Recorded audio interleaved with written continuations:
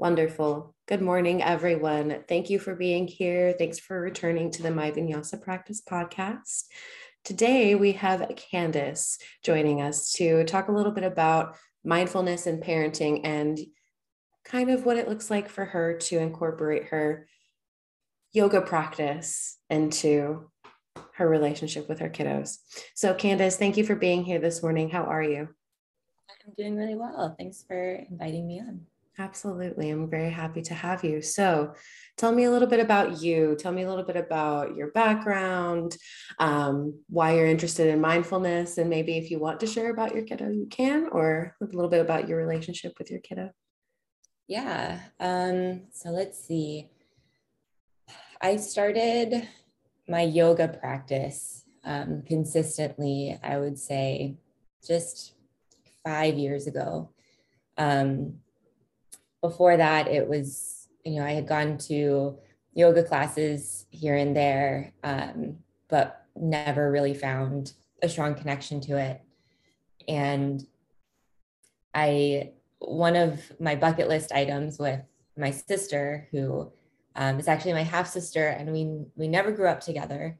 But once a year, we try to plan something just for us. We are very close, which we're both grateful for.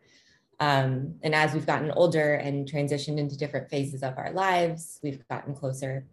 So we decided to go to a yoga festival in Whistler, so in Canada. And that is where I fell in love with my yoga practice. And funnily enough, she was pregnant at the time and did not want to move. Like, she was in her first trimester, feeling very sick. So I fell in love with the yoga practice. I came back to Austin and signed up for a yoga teacher training, and here I am almost 4 years later, I think, almost, teaching yoga and continually diving deeper into what my practice looks like. And I can say it has changed drastically from when I started through my teaching journey. And I've gone just myself through this like pursuer distancer relationship with certain aspects of yoga, asana, all the things. So just like any other relationship, and building trust and intimacy with it, very similar to so many of the other like relationships that we have in our lives. That was beautifully put. Thank you for sharing that. Awesome. Okay, so Canada. Why Canada? Just because? Yeah, we were looking around just at different locations of the festival. And my sister lives actually at like the border of Washington and Canada. So I was like, oh, well, I can just stay with you for a couple days and we can drive up. And it was supposed to be a really beautiful drive, driving up like the coast of Washington into Canada. And it was fire season. And it looked like we were on Mars, and we pull into the yoga festival and it's like raining ash. And so they had to cancel like all of the outdoor yoga, which was a huge draw for the festival. And so we were like shoved inside all these little random resort buildings. But again, like, you learn to make it work. It's all part of the yoga. And it's really cool to be in company of so many yogis and like people in the wellness and mindfulness realm, and to see and be in the rush of things operating when nobody's expectations are being met. It was probably my first time being in a huge group of people, just kind of like literally going with the flow of all of the changes that needed to be made. So it was cool to see that like in living example. That's awesome. Doing the work in real time. That's kind of what I love about working at Empty Peaks. I feel like I'm surrounded by people like you and, everyone else who's like on their own path of doing the work in the moment. And it makes it easier for myself. Yeah, to be in a relation with. It is incredibly incredibly inspiring. And yeah, it's like you're constantly having a mirror kind of put up in front of you. I know we hear that phrase a lot, but you see so much of yourself in other people, and watching people work through challenge or have to ask for help. And in the call and response of communication it's just really fulfilling and really beautiful to be in a community of people learning how to communicate and communicate well, and allow, we allow each other to be challenged, and we open the space for feedback, so that we can operate with more ease. And, we hear so much about non-suffering, right? Like when you make it to enlightenment, we're no longer suffering. And one thing that I talk a lot about with students is, it's not that we reach this point of non-suffering where nothing bad happens to us, or we don't, find any more challenge in our life because we're floating on clouds. It's more of when we notice that we're suffering, or we notice that we've been triggered, or we are not showing up in a way that we expect ourselves to. It's those light bulb moments of like, okay, what can I pull from this? I like to call them paint palettes instead of toolkits. But like, what color can I choose to, support myself through this, to ease my suffering, instead of like nothing bad happens to me anymore. And so when we can choose from those colors, or when we can choose from our toolkit that we've created in any given situation, to like pause and move through and move forward, it's like, oh, that's when we invite more ease into our lives. And whether that's relationship or friendship or work or parenting, even, with strangers when we're driving down the road, or ordering food or coffee, all the things. Absolutely. I love that. I love several things about what you said. I love the color palette. Super cute. Way more relatable than tools. Don't use tools. So I like that. It's very relatable. I think that's a great segue though, kind of into talking about how you use your palette in parenting, because I'm viewing your palette, right, as your yoga practice, because everything is yoga, right? When we get down to it, everything is, we're always doing the work in the yoga. So tell me a little bit about that. Yeah. Always doing the work. Life or yoga or practice off of the mat. I like to think of our practice on the mat is like a micro version for what we do off of the mat. So when we meet challenge, when we get frustrated, or in those idle moments where we feel like we're not doing anything, and so that's when our mind gets active. That's when we start telling stories or meeting parts of ourselves that we're not comfortable with. And especially in a group class where we think that like all eyes are on us for whatever reason, we step into a space of vulnerability when we go into those group classes or public classes.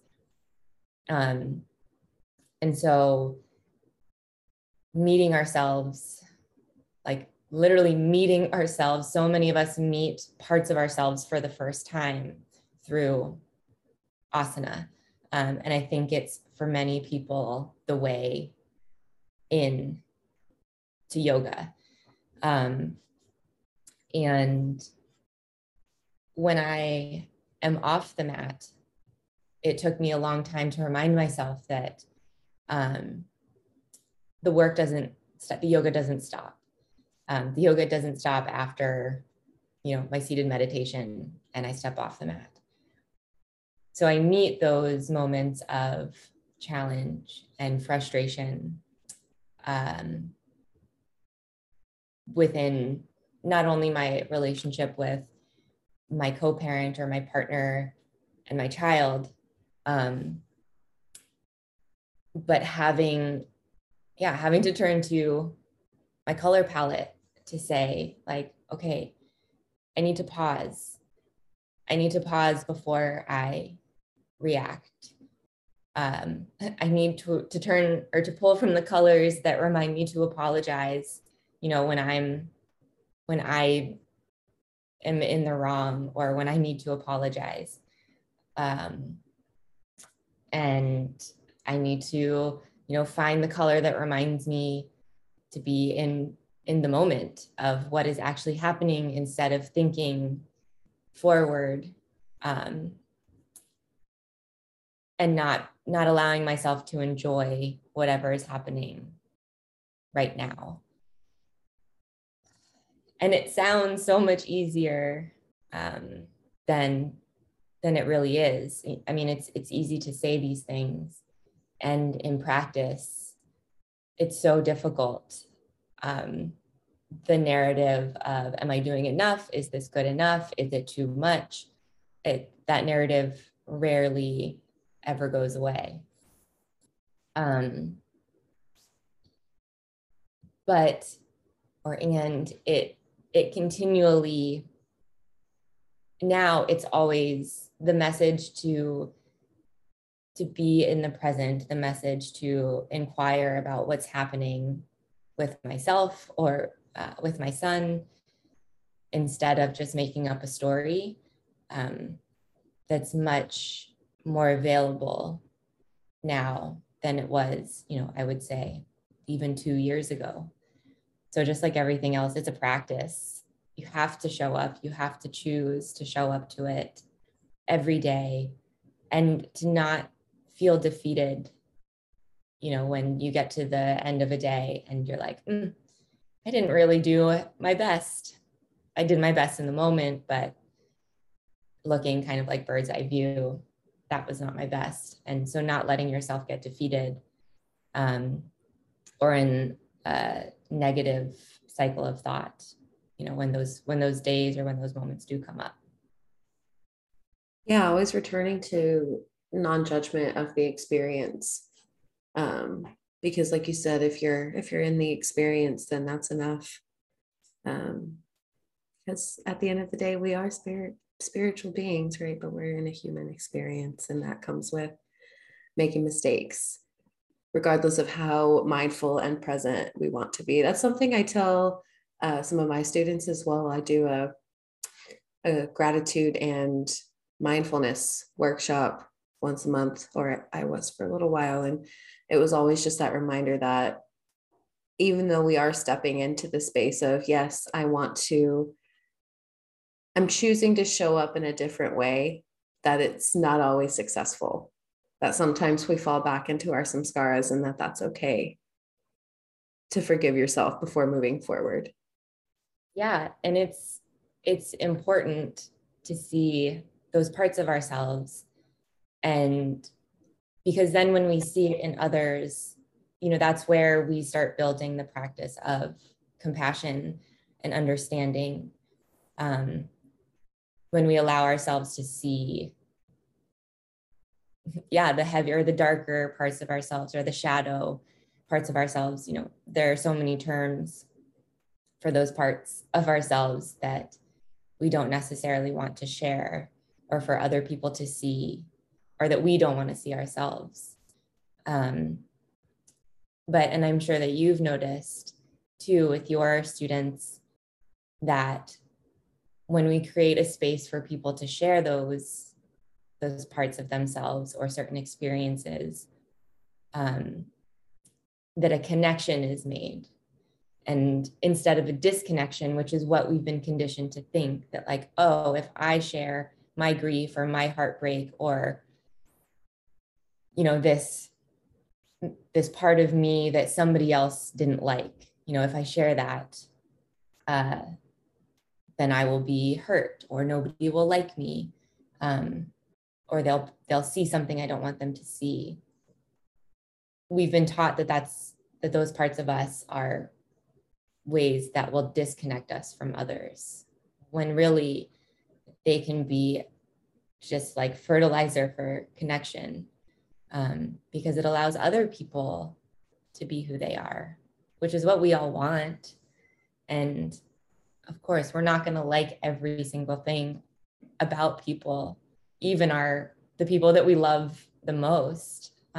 If we think about our friendships, our best friends, and we love them so much and we drive each other absolutely crazy, but there is that like freedom of autonomy and honesty, and you can call each other out, and it's all part of why that relationship is so intimate or deep and trusting, because all of you is allowed.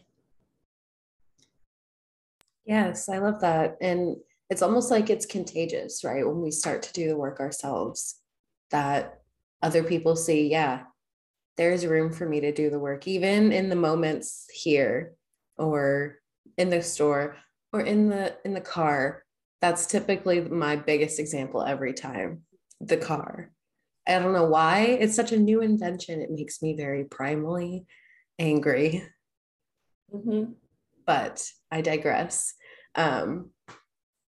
Yeah, so mindfulness is like, I feel like a little contagious, right? When we start to practice it. Do you feel that way with your child, with your son?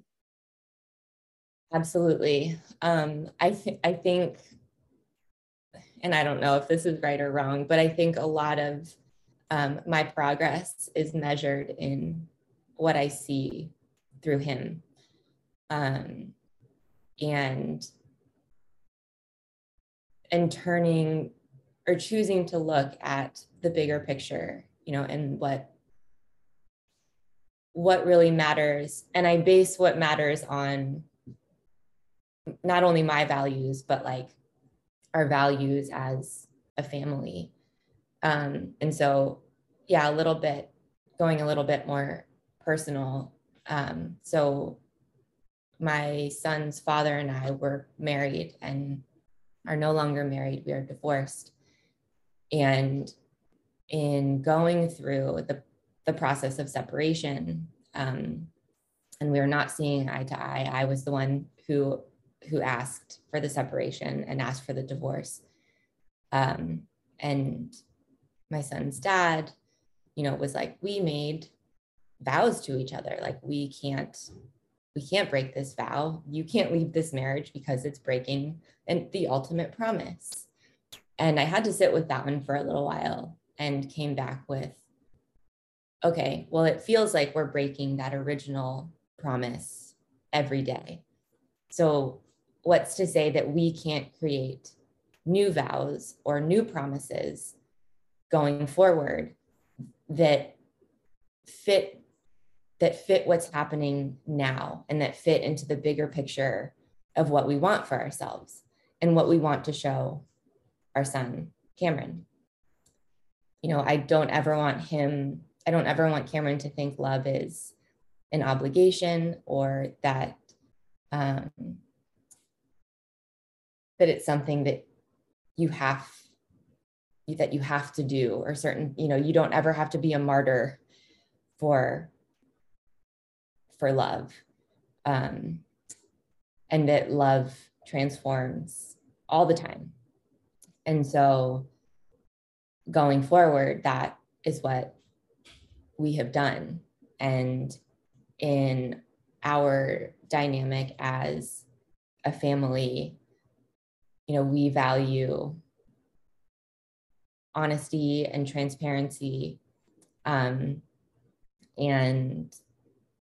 wanting Cameron to feel free to be whoever he wants to be. And of course, and that sounds like beautiful to say out loud, but in a world where we're constantly told not to be, we're constantly told to change and be something different and to fit into a mold, it's it's hard to do that. It's hard to pave a way for your child to really do that. And so as parents, we have to do that as well. We have to be honest, honest with ourselves and honest with each other. We have to learn how to communicate so that the other person hears, and not communicate just because we want to be right or, win or be the better person. And, even in new partnerships, what we integrate, what we're other people that we're integrating into our family, it's, I had to kind of stand my ground in this one. And like, we are a team, like we will be this growing team. And so whoever comes in is invited like as a teammate, and they will be supported by us because that's what teammates do. And that's how we will all thrive. And as long as the foundation is strong, then everything else that's built on top of it has a chance and can integrate safely. So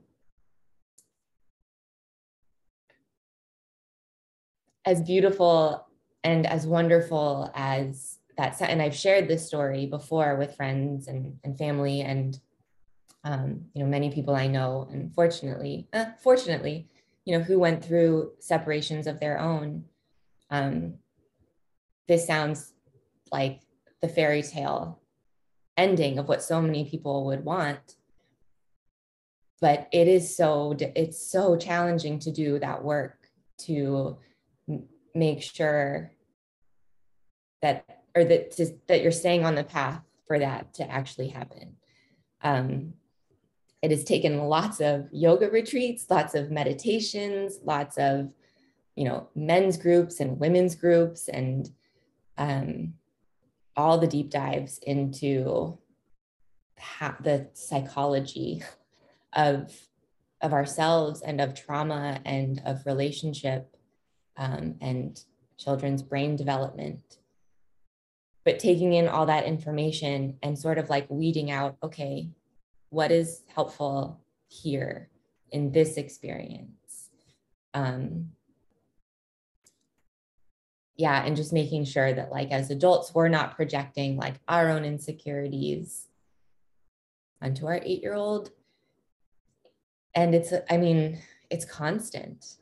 It's constant. And that's just like one area of life, right? That's not even work or all the other responsibilities that we take on. So yeah, it's never ending. And I will say though, that becoming a parent is the biggest responsibility I have ever stepped into. I did not know what I was getting myself into. Even I was like 27, 28 when I had Cameron, and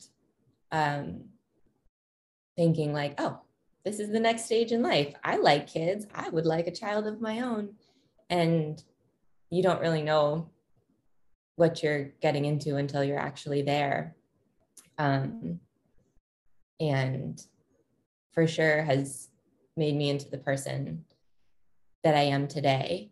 And I'm really glad that I'm not walking around with blinders on anymore. But it does really, that is the biggest, shiniest mirror that never goes away. It's always following you when you see, your child mirroring back like, oh, he gets that from me. Oh, that sassiness, definitely mine. Like, like the resistance definitely comes from me. And instead of getting angry with that or frustrated, being able to see like, oh, yeah, I'm seeing myself in him right now. And so how do we move forward with this? How do I integrate like stay in this moment, right? The practice of mindfulness, stay in this moment instead of leaving my body and yelling or asking him to change what he's doing or who he is. But taking that moment to pause, and which Cameron now notices. He sees when I like close my eyes and take a deep breath, or if I'm sighing a lot, he'll be like, Mom, you're sighing a lot. Are you frustrated today? Like he can tell when there's a shift in me, which is something that his dad and I have both asked of, like, if you can see that there's something different, or if we are not showing up as our best selves, like, please call us out. That you don't have to tiptoe around us or pretend. I think it helps him build emotional intelligence and empathy of being able, and he is already very sensitive. I would say he's a highly sensitive person.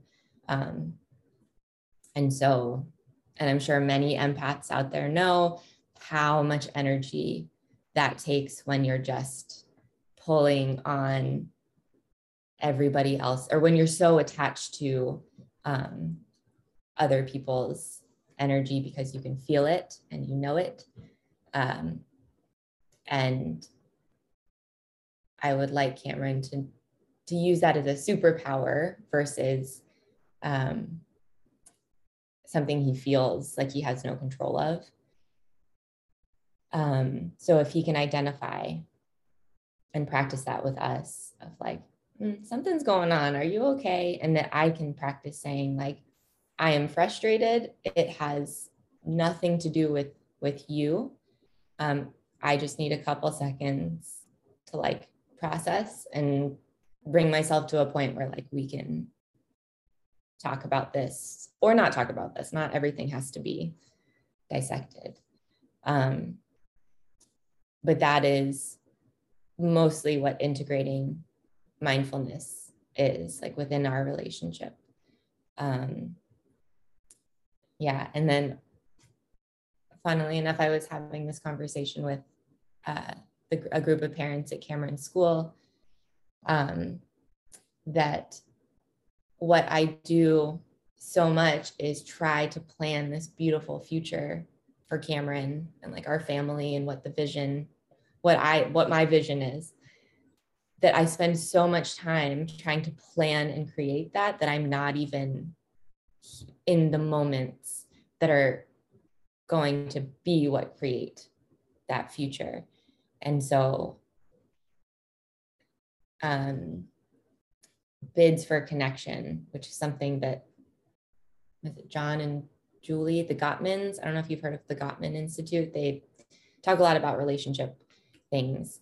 And they talk about bids for connection, how every day, the people that we spend the most time with, we're constantly offering each other bids for connection, whether that's like, oh, hey, will you take a walk with me? Or, hey, I found this article, will you read it?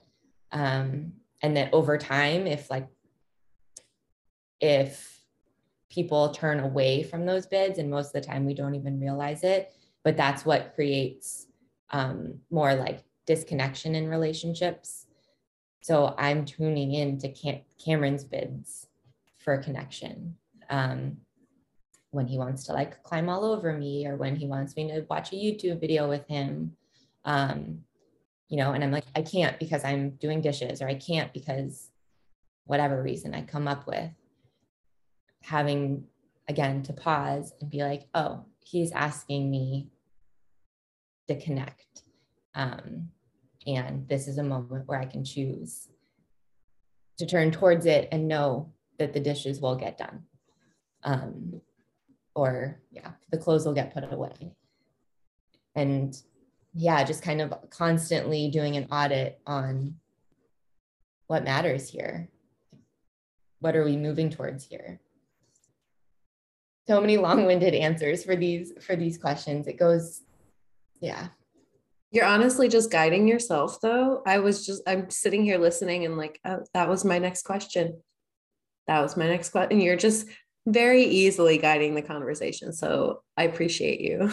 Um, sounds like you're putting so many things into practice that all kind of fall under the mindfulness, right? Which is something that I talk about a little bit. Like it was a little frustrating when I realized that even though I learned all the things, that wasn't the end, that I still had to be present and I still had to make hard decisions. And knowing all the things felt like it made it worse at first, made it harder because now I knew all the things anyway. So No, that's perfect. And there's so many times, I don't think there's been a time in my life where I've said more that like, oh, ignorance is bliss. I get it. I get it now. And so, yeah, I feel like, and when we go through the teacher trainings and we kind of go through the point where we do all the learning, right? It's just like training after training after training. And I want to say to probably everybody watching this, like that is a part of this journey, that just taking in all of this information that, yeah, it's life-changing. But it's life-changing when we realize, oh, it's not just stuff that I'm reading. It's not just stuff that I'm learning. Like this is the practice. This is the homework. I like to call a lot of things just pop quizzes in life, like the daily challenges and the things that come up. And it's a pop quiz of like, have I really learned that thing, that lesson that I talk about so easily, but putting it into practice feels nearly impossible. And I don't want to do it. And I want to do what's comfortable, what I know best. Yeah, I want to shut down, or I want to yell. I want to shout expletives in the car when no one can hear me. yes, my therapist used to call it my want to be the passive observer in my own life, so that I didn't have to be a part of it, just so that I wasn't responsible for what happened. It was a purposeful victimization. I'm stepping out and everything is just happening to me. But returning back to some of the things that you said earlier, it sounds like you're practicing a crap ton of non-attachment, which is something that I'm trying to lean towards more. And maybe not even necessarily breaking those attachments yet, but just practicing that mindful, like, oh, I'm noticing that I'm being called towards something. What is it about that thing that makes me feel better? Why am I going back to it? And I think that's beautiful that your son is noticing your pauses. What a beautiful lesson to impart. Yeah, it is probably one of the biggest and most impactful lessons for me. And I can only speak from like my seat as mom, as a parent. I'm sure for his dad, it's different. The biggest work that he has to do is different. It is most likely a practice in non-attachment and releasing control in certain areas. And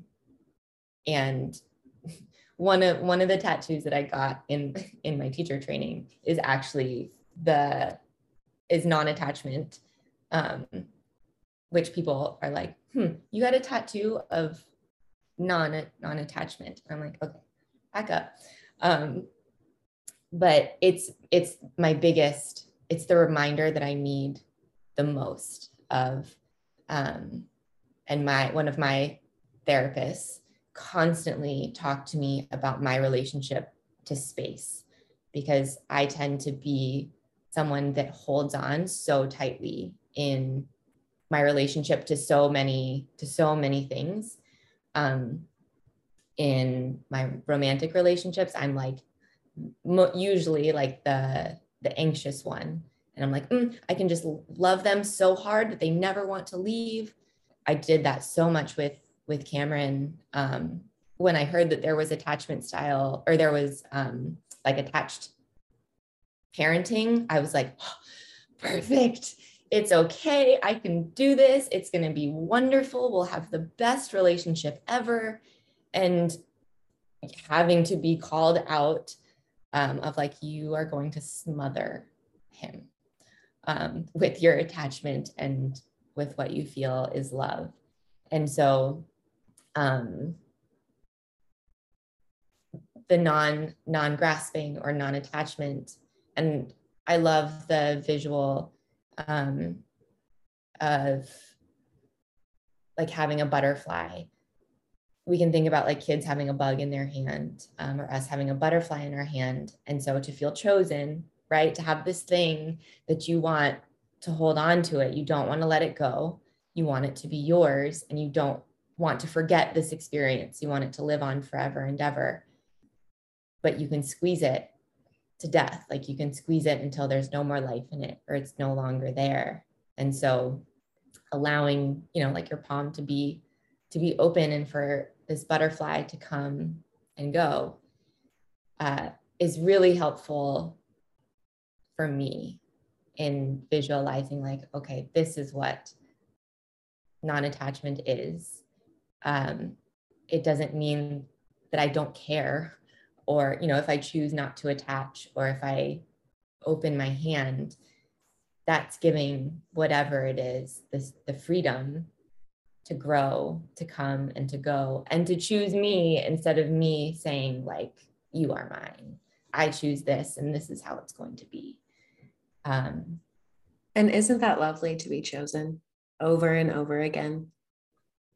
Yeah, absolutely. And that's really what I think, that's really what we want. Mm-hmm. I think so many of us have a fear of not being chosen, Exactly. And as Cameron grows older, it's the fear of like, oh, as he moves into teenage years, or as he moves into adulthood, will he continue to choose to come back, to us, to his caregivers? And yeah, can't smother that. We can't force that. That is over time, building trust and allowing him to have the space to make his own decisions and to build resilience. And I say that for me, all I want for Cameron is for him to trust himself. So many parents, I think, want to trust their kids, but how do we measure, how do we know? How do we know if we trust our kids? How do we know we trust anybody?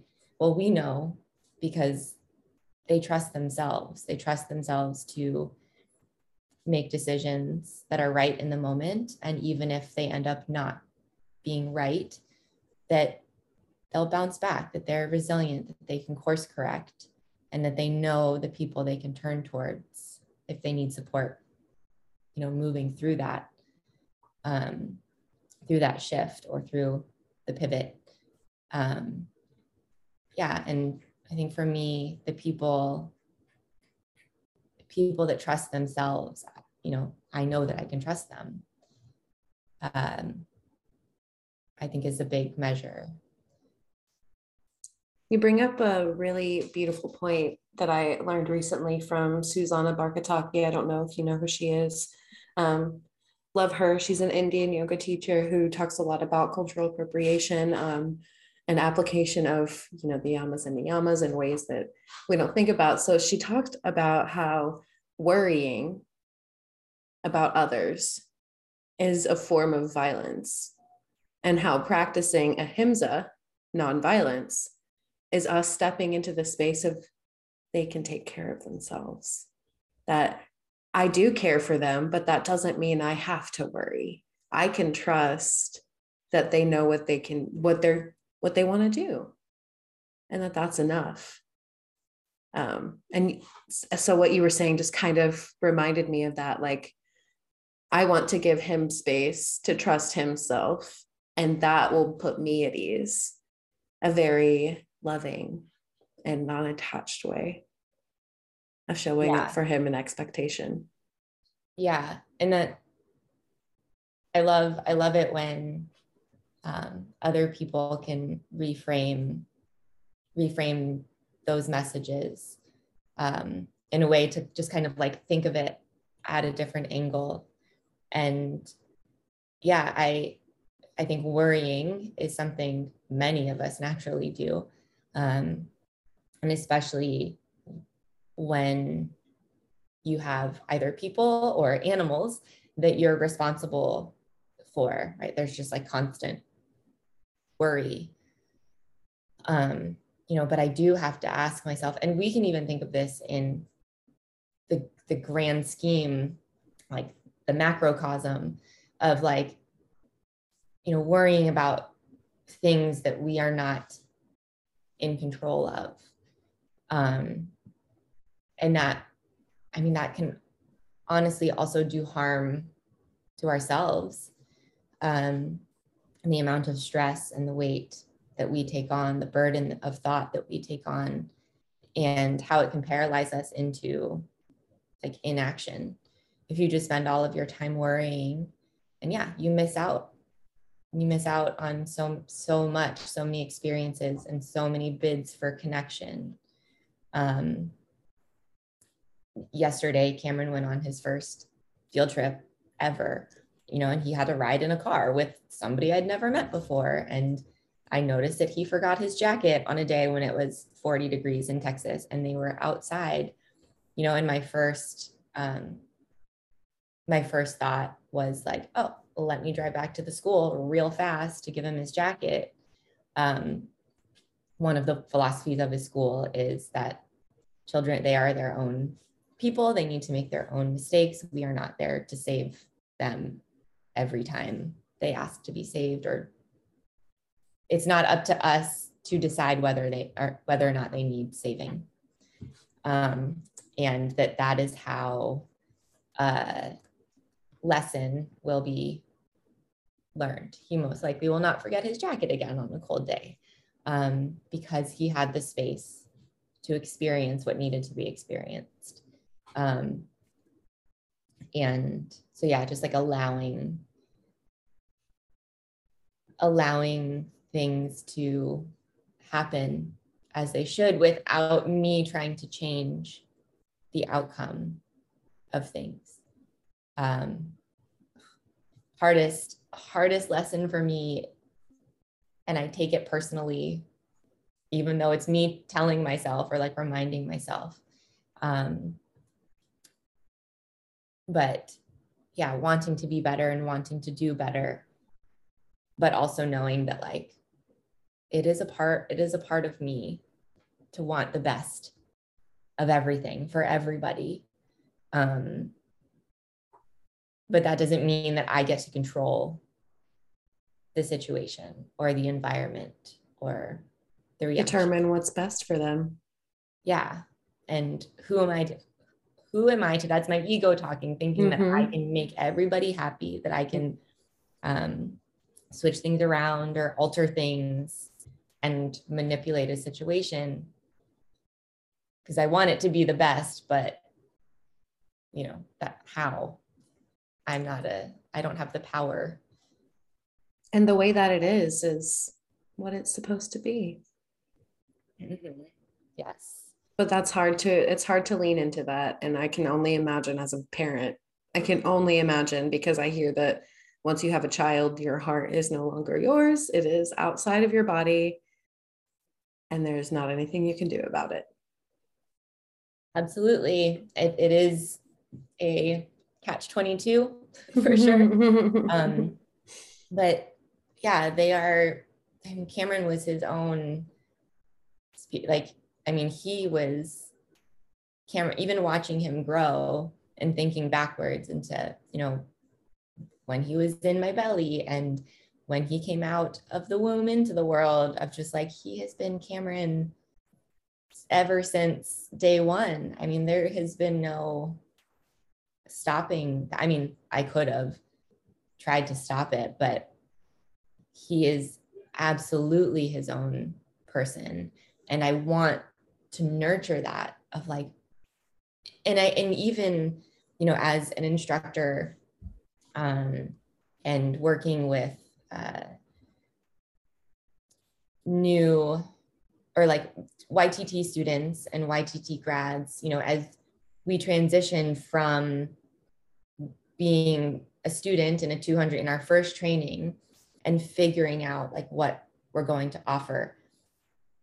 It is my favorite group of yoga instructors to work with because of that excitement and because of how nervous and scared we are. It's like this sweet spot of stepping into your gift and like the gift that you are going to offer.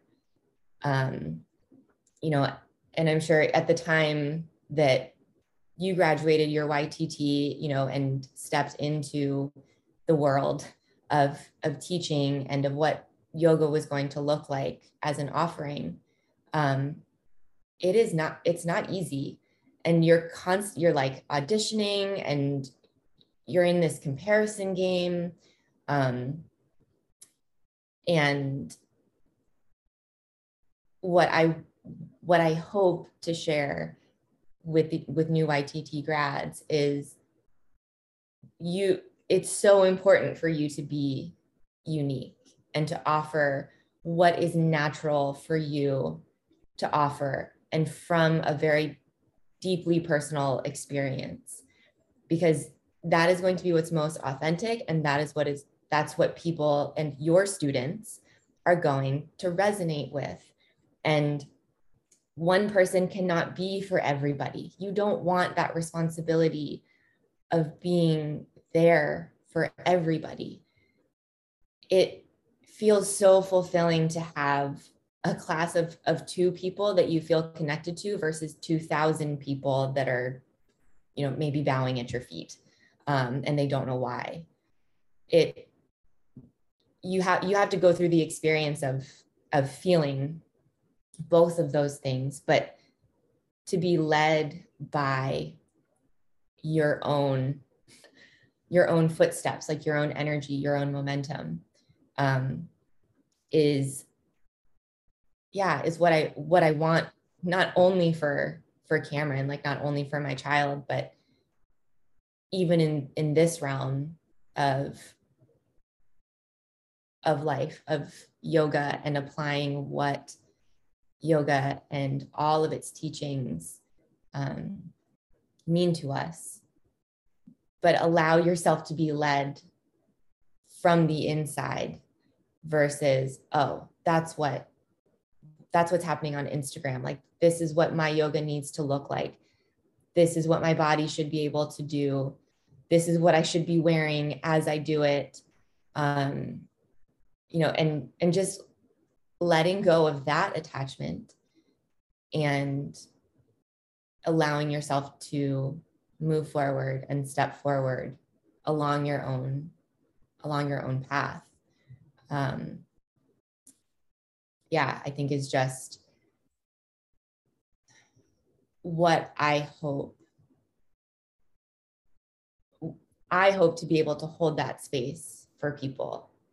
I think that is, and it's hard for me to say it, but I think that is my gift, is being able to hold space for people to go through those transformations, to go through those phases, to, like trip and fall and make mistakes and get back up again, like having that space to get back up again and move forward. So I think taking what is my biggest challenge and turning it into what I can offer. That is the gift that I can offer the world. And that's the lane. That's where this is the seat that I will stay in for a while. I'm sure it will grow and it'll transform as it has over the years. But I know that I will not, be in the realm of like chakras. or I'm trying to think, there's so many ways that yoga can go. But this is did I think this would be the seat that I was sitting in when I started teaching yoga? Absolutely not. But it's nice that like it is a seat that I have stepped forward into and has grown organically through tripping and falling and having to get up and trying something and it not working out and trying again. Which is parenting, which is what we do in work and for our livelihood and in relationships and in friendships. It all weaves together. What a beautiful message to end on. Yes. Yeah. It all weaves together. Mm-hmm. Yeah. The work you do in one realm is the work you do in the other. Yeah. I think for some, it's very easy and feels more organized to compartmentalize different things. Even it's like gym, working out at the gym or doing yoga, and then work is from this time to this time in this space, and parenting and friends, and we compartmentalize everything, but really it's all woven. We are a constant in all of those worlds, so we're bringing ourselves into all of those realms. And what a gift to give ourselves to just be who we are in all of those places. So many of the practices of yoga, when we think of, breathing, of breath and how fluid it is. And when we feel rigidity or when we feel resistance somewhere, that's a signal to look into what's happening there. How can I bring more ease to my body, to my breath? And same thing, stepping off of the mat or stepping outside of what's happening internally. Like, how do I move with more ease and more fluidity? Instead of that rigid energy. The grasping. Call it. Mm-hmm. Yep. One last thing, Brene Brown, I think she has a quote that says something about strong back, soft front, which is, like talking about having a strong foundation and, kind of like this soft and open heart, but needing to have both to be able to stay upright and also lead with openness and compassion, like to lead with an open heart and wanting to understand, but without a strong back, right? Like we'll crumble, or we'll be more of a puddle, like without any boundaries, versus like a river that has shores and kind of things that keep it in place and keep it moving. So many visuals we can add into it, but as we move forward, as we step off of our mat and weave all of these practices into life, in the way that like asana prepares us for meditation, right? Like asana prepares us to sit. Right. It's asana prepares us to, or can help act and pay attention to what we're saying, what we're doing, and noticing, okay, am I showing up? Am I showing up in the way that I want to in this moment? And it's okay if I'm not. What can I do from here? Like, what can I do now to make sure, or to move me towards acting in the way that I would like to? Thank you so much for sharing all of that. I appreciate you. Yeah, thank you for creating the space and holding the space to let all of it flow out. I think as parents, and if there are parents listening, and for the parents that are listening, there are so many things that we don't talk about. It can be very isolating,